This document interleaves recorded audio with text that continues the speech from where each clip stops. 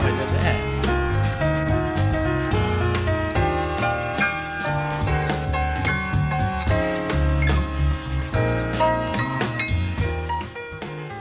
It's What Do You Know from a House of a Guy's Own. I'm a guy. Got a good show coming up for you today in just a few minutes here from a House of a Guy's Own. You can still get here if you're somewhere in the neighborhood or in the tri-state area if you have a missile. 1215 Drake Street in Madison, right near the park there, just near the zoo. You can hear those monkeys. Okay. They're gibbons. They say they're gibbons, but I think they're something else. That's John Tooling and the boys on the John Tooling theme from A Summer Place. Remember that movie? Troy Donahue and, what was there? The Starlet of the Week there. Another one.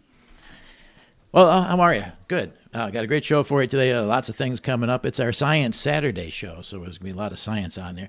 Well, in all the news that's science, in a poll of self-driving cars, 100% said they would never ride in a vehicle piloted by a human. And the cars also said they're really tired of the who should they kill, pedestrian or passenger conundrum, since it's very unlikely to happen and doesn't really matter to them at all because they're cars. They have no sense of anything else. If another car were damaged, they'd have some feelings about that. Scallops are in the news, science news. Scallops have eyes that have millions of perfectly square crystals in a curved mirrored mosaic that can focus on two retinas. But they're so delicious. DNA evidence of fur from Yetis collected proves that it belongs to Phil Robertson of Duck Dynasty. Okay, that's not science. That's opinion. The only known benefit of testosterone, the much maligned male sex hormone, is that it tends to prevent males from getting asthma. So, does too have a reason, dear. How about dogs? Dogs have twice the gray matter of cats. Most of it is devoted to sleeping positions, while a cat's smaller cerebral presence is devoted entirely to how to get the dog. Smartphone addiction in teens causes neurotransmitters to zombify the teen's anterior cingulate cortex, which is why if you peer over their shoulders when they're using their phones, you can see there's nothing on the screen at all, that their face is nothing. Sometimes it's off entirely. And those so-called earbuds, they're actually just earplugs. They're not listening to anything at all. They're zombies. Marriage is thought to help stave off dementia. Okay, not in every case, I'll tell you that. But what really happens is that with both parties, in onset, dementia onset, you have a new normal. That's all, because everyone is doing the same thing, a new normal. Can't remember where you left her glasses. That's annoying, but typical behavior, not dementia. All right, let's see. 3 cups of coffee. Yes. If 3 cups of coffee a day lead to longer life, a daily transfusion should pretty much make you immortal. So much vampires can forget about blood and just suck the coffee out of people. And finally, and I mean that, yes, I do mean that, in the Galapagos Island studies, they found that evolutionary change can occur in only 2 generations. So it means that there's hope for Ivanka's grandkids, at least as soon as Jared, gets out of the slammer, can be a grandpa to them. And that's all the science news that isn't.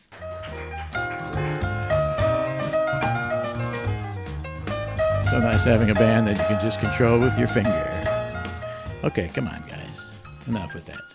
We've heard that once or twice. Dr. John Orrick of the Orrick Lab. Are you here? Dr. John Orrick of the Orrick Lab. How did you get your own lab, Dr. Orrick, at such a young age? Why don't I have a lab named after me? There's no Feldman lab. Perhaps it's just a matter of time. I mean, have you been pursuing... Has my research been in the wrong areas? See, you're in a fashionable research area, right? Aren't you? This is a hot area you're in. Well, the world of anti-predator behavior and predator-prey interactions, I think most folks would agree. Why are you anti-predator, though? Well, typically that's cast from the prey's perspective. So the idea that you would behave in a way that would reduce the likelihood that a predator will kill you. So anti-predator behavior. So it's not that the prey are out. Are you saying plants can't be predators? Well, Well, no, I mean the case of things like Venus flytraps, for example, that Yeah. capture living prey. I mean, you could think of And them what as about predators. the kind that make you itchy? Those are plants likely just trying to defend themselves from herbivores. Easy for you to say because you're anti-predator. Yeah, I know. I mean, I And guess. because you're not even a predator, technically, you're just brushing up against them. Yeah, and I didn't realize that my own biases against predators might have followed me. Might have been lurking in the background. We're predators. I mean, every Sure. animal has to be a predator, otherwise it won't be an animal. Right. Well, energy capture is what it's all about, right? You need to harvest energy that other organisms have somehow sequestered. Either plants have created it by fixing carbon, photosynthesis, or animals have taken it from plants, and then we take it from those animals. And that's really what it's all about, is where the energy is, and to some extent where the molecules are. Because But then why the stigma? well, Predator. yeah, The movies were bad enough, but I mean, yeah. Well, the focus is it's just to sort of describe a field of study in a way that captures the essence of that field. And the whole essence of the field is thinking about how animals change what they do because they're worried about a predator killing them. Okay. So you can think of it. so sort you're not anti-predator. You're pro-plant. I think I'm just I'm pro ecology, and in studying those interactions, you realize that there's a lot of death going on out there. Organisms, by definition, to persist, have to consume other organisms, and it turns out that if you can avoid being consumed, you're likely to leave more offspring, and so you get the evolution. I've always felt that way. Indeed, yeah. I mean, congratulations on. Had I not been consumed, I would have had more kids. I know that. Absolutely, for sure. And so, thinking about those things just helps illuminate why animals might do what they do. Yeah. And the consequences of being paranoid, effectively. That's kind of how I think of it. Although that's a bit Who's paranoid? anthropomorphic. You talking about me? Well, until a second ago, I hadn't thought so. But You mean I mean, can you put the pen down, Michael? You could put the pen down. The plants are paranoid.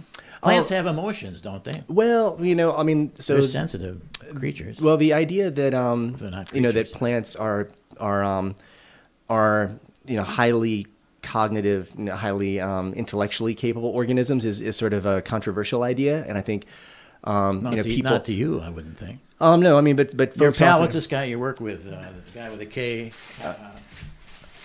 Cagnon. Carbon? Yeah. Richard Carbon? Yeah. Yeah. He's jumped into that fray. Well, He said they're very sensitive and be careful what you say around them. yeah.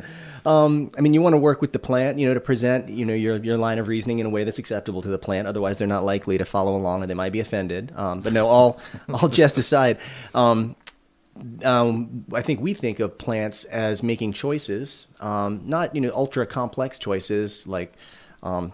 How do I manage my budget this month, and what am I going to do in 30 years? Yeah. But how to allocate resources on short time scales. So plants harvest energy. So it's not like tax reform. It's something. No, It's like, what something. do I do with my protein or something? Yeah, it's something. And Do they have protein? Yeah. Oh, Yes. so they could do things with their resources. You could either invest in growing more plant, or you could use it to defend yourself. So which one are you going to do? Okay. And if you think about those sorts of choices, then you can start to think about plants as behaving, because effectively when an animal behaves, it simply responds to a stimulus in its environment. So you see if you're a rodent, if you're a mouse, and you see a hawk, rodent. I mean, Wait a minute, I'm still a rodent. Indeed. Well, I mean, Okay. okay, I'm a rodent now. yeah, indeed. So put yourself in Do the the rodent. hawk thing, and that was good. Yeah. So you see a hawk. You see. So you have behaved, right? Yeah. You've responded to a All stimulus. I did was this, though. It's not really a useful well, response. the utility of the behavior we can judge later, but I mean that was definitely still a behavior. You responded to what I did, Right. And the plant similarly is getting information They from the shrink. environment. Don't they shrink? I've Well, it's shrinking the quality violets, for example. Indeed. Well, so the quality of the environment, like the quality of the light, or some plants respond to chemicals emitted from other plants that have been eaten. So if now instead of being a rodent, Michael, think about being a plant that's just been eaten. I'm trying to think about all this, and I'm behind you on it. Put yourself in the plant's position. Now I'm a plant that's being eaten. Yeah, so you would leak chemicals. A rodent I could relate to. I don't know. A plant that's being eaten. Okay, a plant that's been eaten. I'm lying on the ground, and part of my leaf is. I'm a tomato plant. Yeah, part and- of my leaf oh, is gone exactly. from these damn caterpillars. Yeah, let's paint the realistic picture. Yes. And a really important part of this picture is you can't run away. You're stuck. You're rooted in I'm a place. plant. on a tomato plant. And it turns out that has some fall over. that's not going to get them off of you. That's Indeed. about it. Or you can change your chemistry. So imagine if you can. I mean, just like as humans, our internal chemistry changes depending upon our stress, what we're eating, what we're doing. Plants change too, and so plants can change the chemicals that they make and manufacture chemicals that make the caterpillars less excited about eating them. Do I have a choice of chemicals that I can make? Oh well, there's I'm being eaten, so I'm under a lot of stress. You want to select wisely. And stress probably is a factor there, right? Well, so they must feel the stress of the. Well, it's not clear, that plants actually, the way humans think about feeling stress, but they are balancing multiple constraints. So you can imagine. Whoa. You can imagine, yeah. They're balancing multiple constraints. Remain easier calm. To feel stress. Remain balancing calm. I mean, they have various reactions they're considering to the fact that the caterpillar is eating their damn leaf. Yeah. Well, imagine. So you're a plant and you're losing biomass. This thing is stealing your carbon. It's taking all that you worked so hard to make that leaf. It's taking it from you. I feel that. But there might also be other plants around you competing for the nutrients you need to make more leaf material. They're taking your water. They could be taking your light. So I'm aware while I'm being eaten. I'm aware of others. Well, awareness, enjoying it, or what? Yeah, well, awareness is again a human construct. That idea that that you have some awareness. And I'm stuck with human constructs. I know. You have to give me that. Right? That's the problem with science is that humans are the organisms that conduct it, and so everything. Science is a pure endeavor, a way to understand the world. You're a plant scientist. You're a plant. Yeah. You're a plant who is a scientist. I don't mean you're a plant scientist. Are we still rolling? You're a plant. You're an actual plant. I am. Okay. That's a plant scientist. What's your analysis of what's going on? What an interesting idea! If another organism could be a scientist, yes. Hopefully, we would be. If you can be a rodent, you can certainly be a plant scientist. From the plant's perspective, Say I. Say I. I, John. You are plant perspective. The way that these choices work out, imagine that you're a plant and you make a bad choice. Effectively, that just means you leave fewer offspring or you don't survive as well. So over time, natural selection crafts the suite of responses we see in plants. So it's not necessary that we invoke that I, John Orrock, herbivorized plant, have super deep thoughts about, oh man, God, I was sitting around, man, the sunlight is awesome. Think of the grants you could get.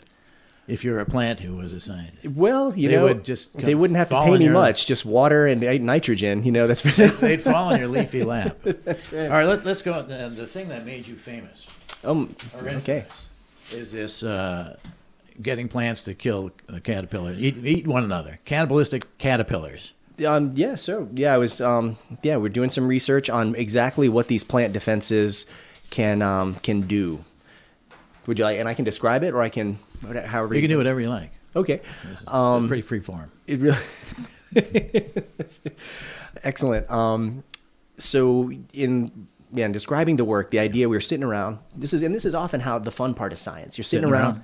Yeah, and is that part of the scientific method? No, sit around. Well, you're sitting around and you're bouncing around ideas. You're talking about something you've observed. You're saying, oh, man, With yourself or with others? It just really depends on whether or not people have gotten frustrated and left and I'm sitting alone again. But people in the Orrock lab? Yeah, you'll notice that, it could just be a lab of one, frankly. But, but actually we do have great students and great postdocs and a lot of great collaborators. So it's not often a lab of one. And in this case, I was sitting around with a postdoctoral researcher, Brian Connolly, and an undergrad, AJ, and we were just musing on how terrible these plants become in terms of how, when these plants change their chemistry, they just become so nasty. Then you could tell the caterpillars. Well, that's a human construct. Have you ever heard one? The caterpillars just don't really want to eat them. And you can tell the caterpillar would, I was musing, I was like, wow, these caterpillars basically are starving to death on these plants.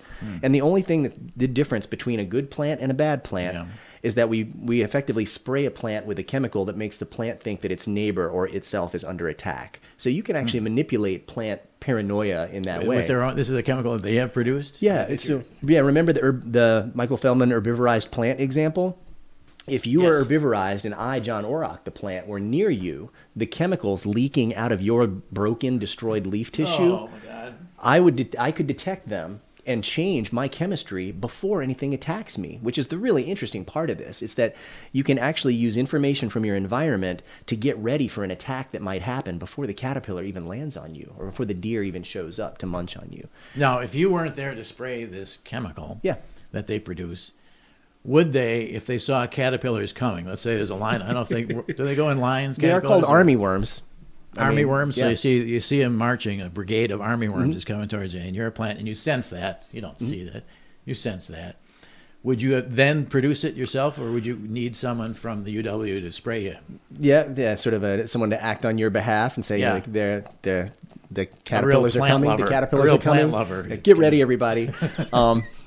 You look great. You're going to do fine. Here, have this chemical. No, but do we do that? We sense this, and then defenses. Well, so what's really interesting is that plants, it's not that they visually see caterpillars coming, but they do respond to other things. Like if a butterfly lays an egg on a plant. In Ethiopia. Which we indeed, No, then you find yourself in Wisconsin. Yeah, no, yes. That egg on a plant, some plants can detect that egg laying event and will start to change their chemistry locally as if anticipating that out of that egg, a caterpillar could come. Oh. So they can respond to different stimuli, changes. So that's like a preemptive strike. Indeed. Yeah, that's the idea. But with the actual caterpillars, yeah. Can they react to that at all? There's some evidence that suggests that insects crawling over plant leaves can trigger a defense. So, and evidence that, that plants can respond differently to something that wounds their leaf, whether or not it's got caterpillar saliva. Yeah. So, and the other side of this is sort of interesting too, because the caterpillar, the predator. Yeah, the herbivore. Omnivore. Okay. Well, these are the predator side of the spectrum. Of the spectrum. Right. What is it? The heterotroph in this example. Heterotroph. Yeah. I can't I can't talk with you if you're going to talk like that. That's right. Oh my goodness. Yeah, I was hoping to get invited back, but is there a homotroph as well as a heterotroph? No, there's autotroph. Okay, fine. So you produce your own food or you take it from someone else effectively. All right. What was I asking? I forget. Oh, yeah, the fact that the caterpillar. The reaction of the caterpillar is to eat the caterpillar next to him rather than because the plant's too much trouble. Yep. Or doesn't care for the taste or something. That guy's looking pretty tasty. Can't send it back. Yeah. So he eats the next caterpillar over. Now, that's an interesting behavior. Yeah. Have you talked with the caterpillar people to find out why the caterpillar would do that? You must be in close contact with the predator people. Well, to know what the reactions are going to be. Yeah, we try to stay relatively connected in these predator caterpillar and impartial, networks. And impartial. Absolutely, as to the extent possible by the fact that we're humans. Unfortunately, before you put your scientist hat on, you wake up with the human hat on and you can't take it off. So sleep in a hat. That's interesting. Indeed, yeah. When analogy becomes reality in that sort of interesting space in between. So the caterpillars, the thing that I think we don't often appreciate is that organisms eat each other all the time.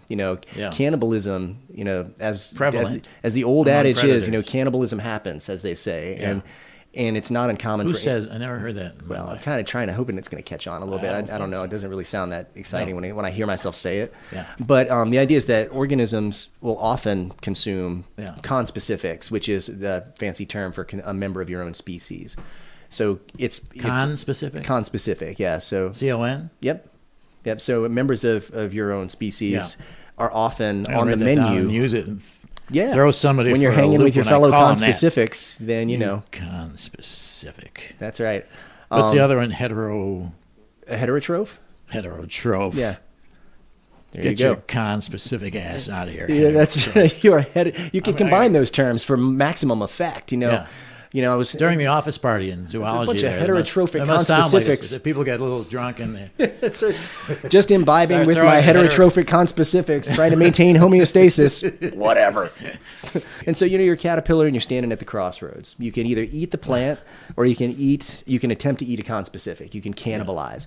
Now cannibalism has risks because you might not always be the one that ends up getting eaten. When you decide that caterpillars don't always win. Do they ever eat one another? Because they don't always survive.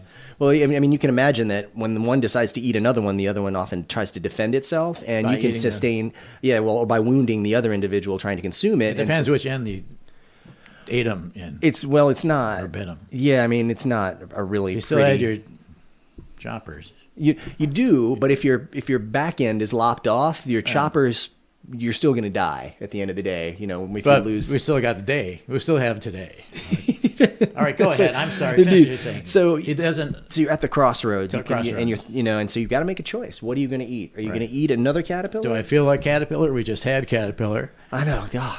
I'm so It's tired. it's a little gamey, you know. I'm more of a vegetarian. Yeah, but so what's interesting is that the whole idea behind the work we publish is that the plant decides to change something about itself, and that has a cascading effect that changes what the caterpillar does. Yeah. And what's neat is that circle kind of feeds back around to benefit the plant, because from the plant's perspective, if I can convince the caterpillars to eat one another. All the fewer better. Caterpillars. Oh, you win twice. You win a couple, and this is the fun part. Not only as if we weren't already having a whole bunch of fun anyway, but this is where maximum fun starts to really kick in. The plant not only loses herbivores because the herbivores are being eaten by each other, but the ones that are left, the caterpillars that are left, because they filled up on herbivore, they don't want to eat as much plant. So it's a win-win scenario from the plant's perspective. And so that's why we thought it was so interesting. But my head is just spinning now, and I don't know if I'm a heterotroph or a conspecific or this is so much. They're not mutually exclusive, Michael. You can be both. It's all good. They're somewhat sophisticated. They're sophisticated. Oh, we cannot totally. say they're okay. No, I mean, if you couldn't run away, like that option is the primary that's how option. I feel. You don't understand. That's how I feel. I feel like I cannot. If you weren't rooted in place with more or less, right now, more or less, and you could run away, this would be a very different dynamic. So if I can learn from the plants, if I could secrete something that would help, that would change the course of this interaction. Not this one so much. Well, I might start eating myself if this. It's hard to say. Yeah, autotrophy at its finest, I guess.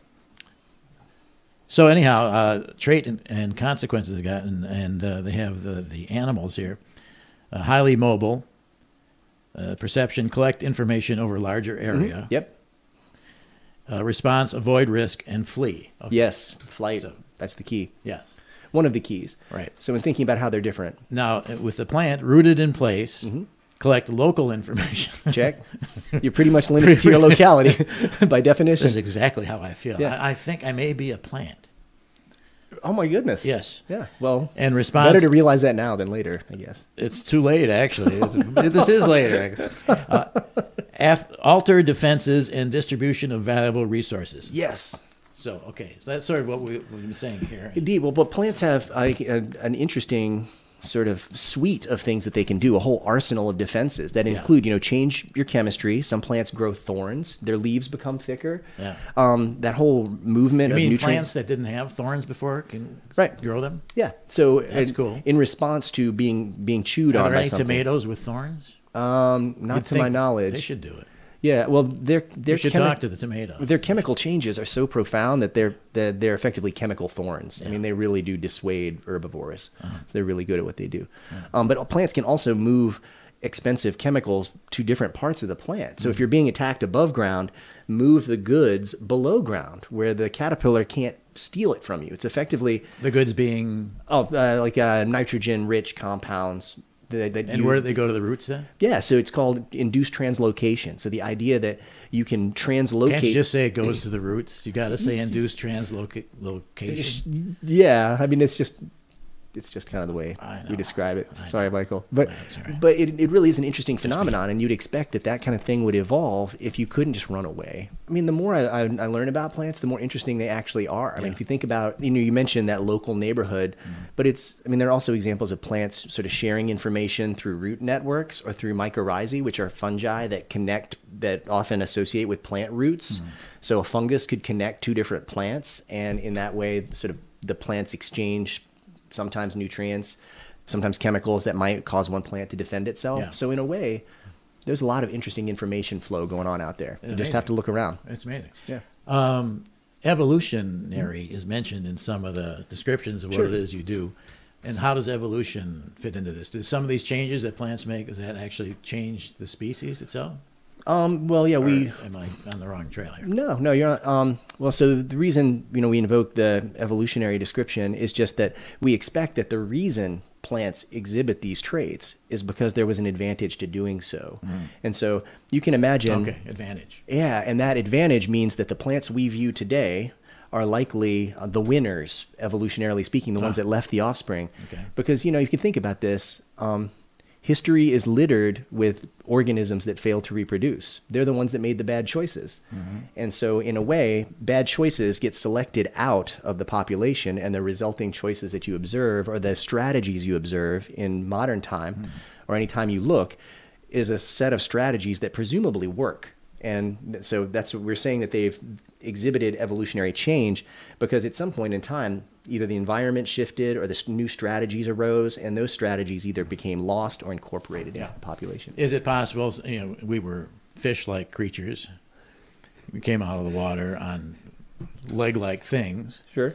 That someday there will be a plant that picks up one root cow, and then the other. Yeah. And, boy, that would be a newsworthy phenomenon. It certainly would. But, I mean, it's a possibility that they may not have thought of. But they see it all around them. They don't see it. Like, why can't I try that? Yeah. Yeah. It would require radical I'm not saying it's going to happen overnight. Rewiring of the plant this is evolution. phenotype. Well, yeah, so plants, I guess you never know. Let's put it that way. Yeah. If you look around. So you don't you, think so? I mean, that's preposterous. Well, there's lots of different ways but to be. But the thing that's holding them back is not being mobile. Well, they got their seeds. The seeds they can disperse. Right. Okay. So the mobility phase for terrestrial plants. Also, don't forget their pollen can disperse. So, so the sperm can move from one plant to the next. So that's movement. And then the seeds can move long distances or short distances. So that's how that works. Yep. So that's how they get different places. Okay. There are some plants that move by growing, but that takes a while. John, this is fascinating. There are a lot of young people out there who say, this is a cool field that I should be in. No, this is where the action is. This is where the action is. How would a young person, let's say they're just started college, something like that, but they're in biology more or less, but sounds promising. How do they get involved in something like that? Well, I think the first step is to take courses that you're interested in. If this is a topic that interests you, take some courses, but also approach professors and get involved in doing research. I mean, at University of Wisconsin, Madison, we work with undergrads all the time. The Caterpillar paper, an undergraduate was one of the 3 people who did all the research. So, and is an author on the study. So you can, one benefit of being at a school like UW-Madison is that you can literally interact with people who are designing cool experiments, and you could get into that. And, I think that's amazing.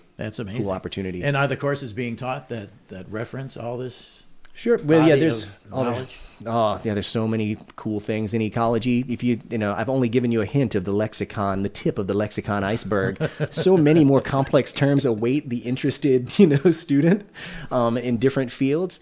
So there's great classes there. And I think the potential to realize what got me excited about ecology was when I realized that you can do these experiments that are relatively simple and straightforward, and you can still find out things that nobody ever knew before. I mean, you stand at the very edge of our knowledge, and you can sort of reach out there and figure out something new, which is a cool gig. It's wonderful.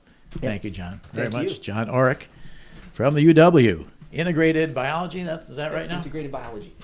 Check it out. Marie from Wapping, looks like here. That's in England, isn't it? Is this on our dime? Oh, Wappinger Falls. So the other person we had from Wappinger Falls, Marie, was that related to you? Yes, my husband. Your husband. So the only calls we've gotten so far on this show have been the 2 of you there in Wappinger Falls. New York, Marie, and your husband's name is? Dave. Dave. Yeah, Dave was very nice. But he really enjoyed playing the quiz, and he encouraged me to call in. Well, isn't that nice of Dave? It was nice of him. I appreciate that. And what do you do out there in Wappinger Falls, Marie? I work for IBM. You do? I do. What do you do for them, or can't you say? I'm a hardware engineer. Oh, hardware engineer. Cool. Yep. So I work on those big computers. You do? The multi, what do they call them? The mainframe? The mainframe supercomputers. Yeah, and supercomputers. How cool. How cool, yeah. Yeah. Can we expect one of those available? Are they on Amazon yet for the individual who wants really a supercomputer? Sure. We could arrange that. You could buy your own Z14. A Z14? Yeah, that's our newest mainframe. Yeah? What sort of ballpark cost-wise? More than your budget. Well, that could be anything. That could be $150, but I doubt that it is. Right. I'll have my people call your people. Okay, right. I know you can't discuss these things on there, but Z14 sounds good. Yeah. What do you do for relaxation, you and Dave? We play ice hockey. You play ice hockey. And we play music. So when the falls freeze, you're out there, huh? Exactly. Yeah. Ice hockey. Is it competitive? Do you play competitively? Yeah, we play together on one of the local house leagues. Well, how cool is that? Yeah, we play for the Black Rhinos. The Black Rhinos rule. Yeah. Cool. You know, hockey is very big here in Madison. You know, quite a few Olympic people have come through here because we have all these lakes and they freeze. What the heck? What are you going to do with them? What the heck? Yeah. This year. Yeah. Yeah, Yes. and Wisconsin has good hockey program. So would you like to play the quiz? I guess you would. I would. You know, I'm thinking that, we need someone on this end to play along with you. And how would you like to have Dr. John Orrick of the Orrick Lab, who may be one of the smarter people you ever meet in your life, on the team up with you? I'd be honored. He'd be honored. Oh my goodness. Well, John, I didn't ask you. best. I said you might play the quiz if you wanted to, but you didn't have to. Okay, well, it would be You don't really feel- awkward not to do it at this point. Yeah, it would be very. And I need know some you're- help, so Yes. I'm encouraging him. Marie, John, Hi, Marie. Hi, John. she's in Wapager Falls.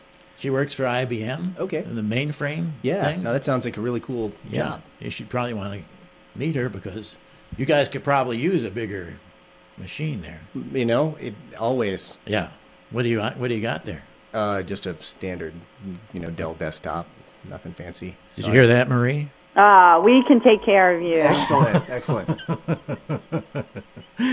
Okay, very good. All right, so the way it works is it's a general knowledge quiz. You get 3 right out of 5, and we have various categories, and the two of you are working together. You're collaborating. It's not competitive. Okay. We are All right. 2 fellow plants. So, Maria, I'll let you pick the first one. We have current events, people, places, things you should learn in school. Had you been paying attention, science, or odds and ends? What would you like, Marie? Let's start with science. Science. All right, our oldest animal ancestors, are they sponges, slime molds, or lice? Talk it over now. So, what are your thoughts? Sponges, slime mold, or lice. All good choices. Yeah, these are probably like a new finding. I'm not up on the latest. What do you think? Well, Sponges? so yeah, this is actually beyond what I normally teach. So, like the history of life on Earth is something I'm not particularly well versed in. Gotcha. Gotcha off guard. But I think we can exclude lice as one of them. I think that's Right. I think we Cross that can out. work by elimination. So sponges or slime molds then? Maybe. What do you think about the sponges? I- you know, At least I'm they sort of- have sort of a skeleton, although it's like an exoskeleton. Yeah, I'm kind of feeling the sponges. I'm kind of feeling it. I mean, the slime molds are interesting because they can actually aggregate and form aggregations of multiple individuals, sort of like a multicellular or There you go unicellular again. creature. There you go again. But I'm still feeling the sponges, and I'm not sure why. Aggregate. I don't know. Maybe Michael will give us a. You, another like sponges don't aggregate?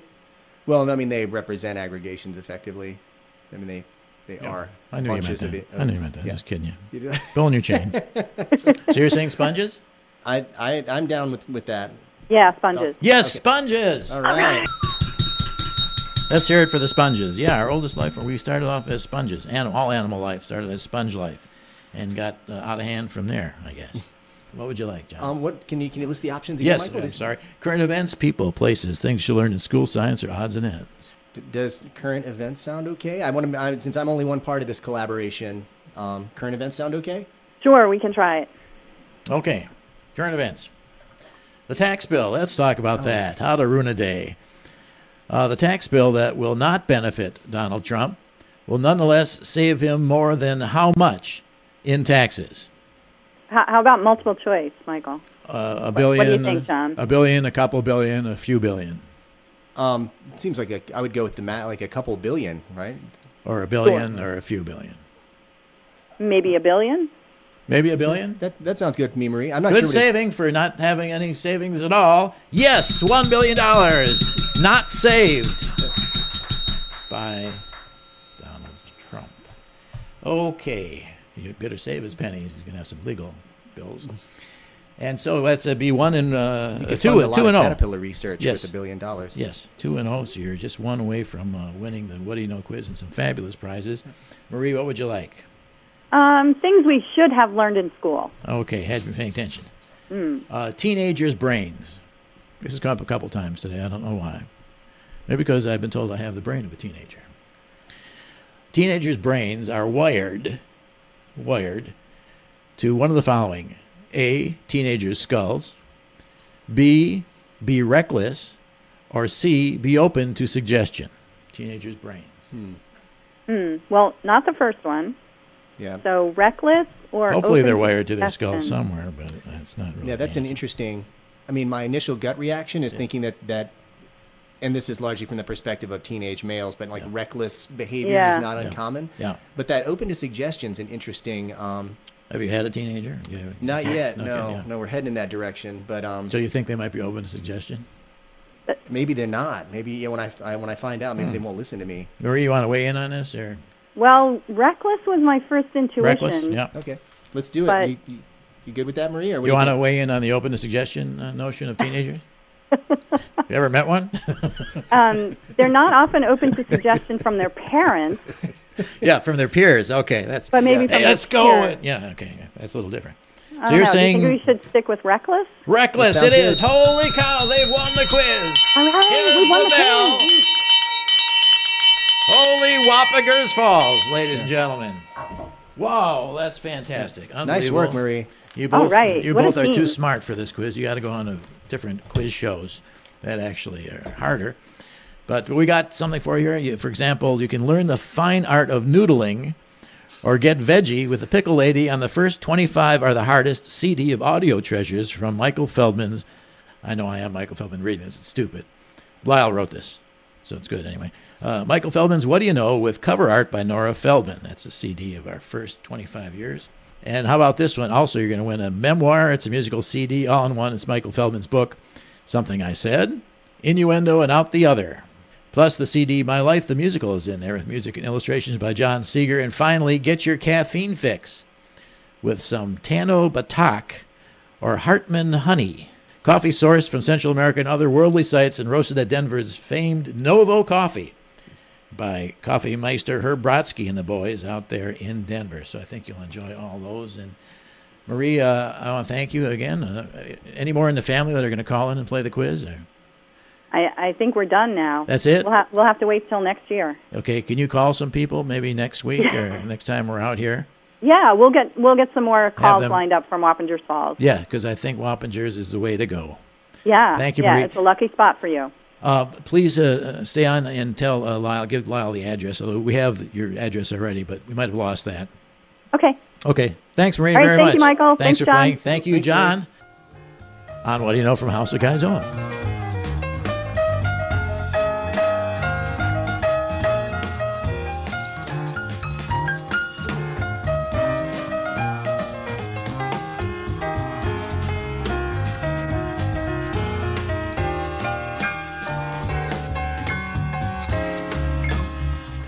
What Do You Know from House of Guys On is produced by nobody. Also engineered by nobody and sponsored by nobody. So it's got to be good. It's free of any outside influences. No cartels behind this. No siree. The host is Michael Feldman. Okay, it's me. We come to you from House of Guys On in Madison, Wisconsin. Check us out on our Facebook page, What Do You Know Podcast on Facebook, and iTunes under What Do You Know Podcast.